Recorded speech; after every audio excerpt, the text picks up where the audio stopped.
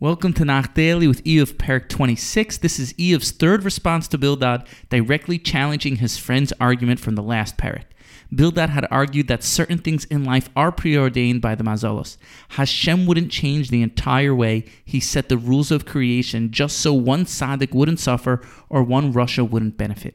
Hashem isn't going to stop the rain that may benefit a Rasha and inconvenience a tzaddik, so reward and punishment take place in the next world. In the first part of the parak, Eov uses Bildad's argument to strengthen his own.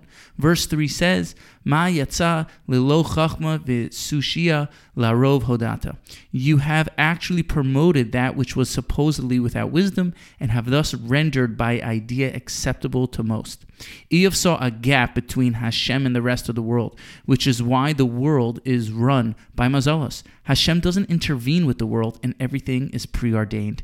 Bildad's consent to the rule of Mazalos, even limited in their capacity, inadvertently supports Eov's claim. From verse 5 until the end, which is verse 14, the last pasuk in the parak, Eov explains the vastness of God. Verse 7 quotes the famous pasuk in our Yom Noraim tefillah, Notzet tzafon al toho Tole eretz al blima. He stretches the north in emptiness. He suspends earth upon nothingness. The Malbim explains Eov is answering, Bildad, according to your reasoning, Hashem wouldn't interfere with the normal rules of creation, which is why Rishayim sometimes prosper and Tzaddikim sometimes suffer. But even according to you, Hashem has the ability to punish and reward without changing the rules of creation. Hashem has other ways to intervene with the world to carry out his bidding. He can use rainwater to bring a flood as he did in the times of Noah.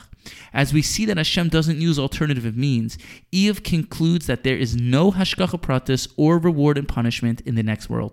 Alternatively, the Gemara in Chulin 89a says that the world is sustained in the merit of the tzaddikim Moshe and Aaron, who said, Anachnu ma, we are nothing. A lesson that the world only exists because of the true tzaddikim. The same Gemara says that the world exists in the merit of someone who remains quiet during an argument, as blima means nothing, bli ma. Both the tzaddik and one who doesn't argue back show great humility, considering themselves as nothing in front of Hashem. This gives validation to the world and the Creator, who demonstrated his humility by constricting himself, so to speak, in order to allow creation to exist. Stay tuned to the next episode of Nach Daily. We'll see the second part in Eov's response. Thank you for listening and have a wonderful day.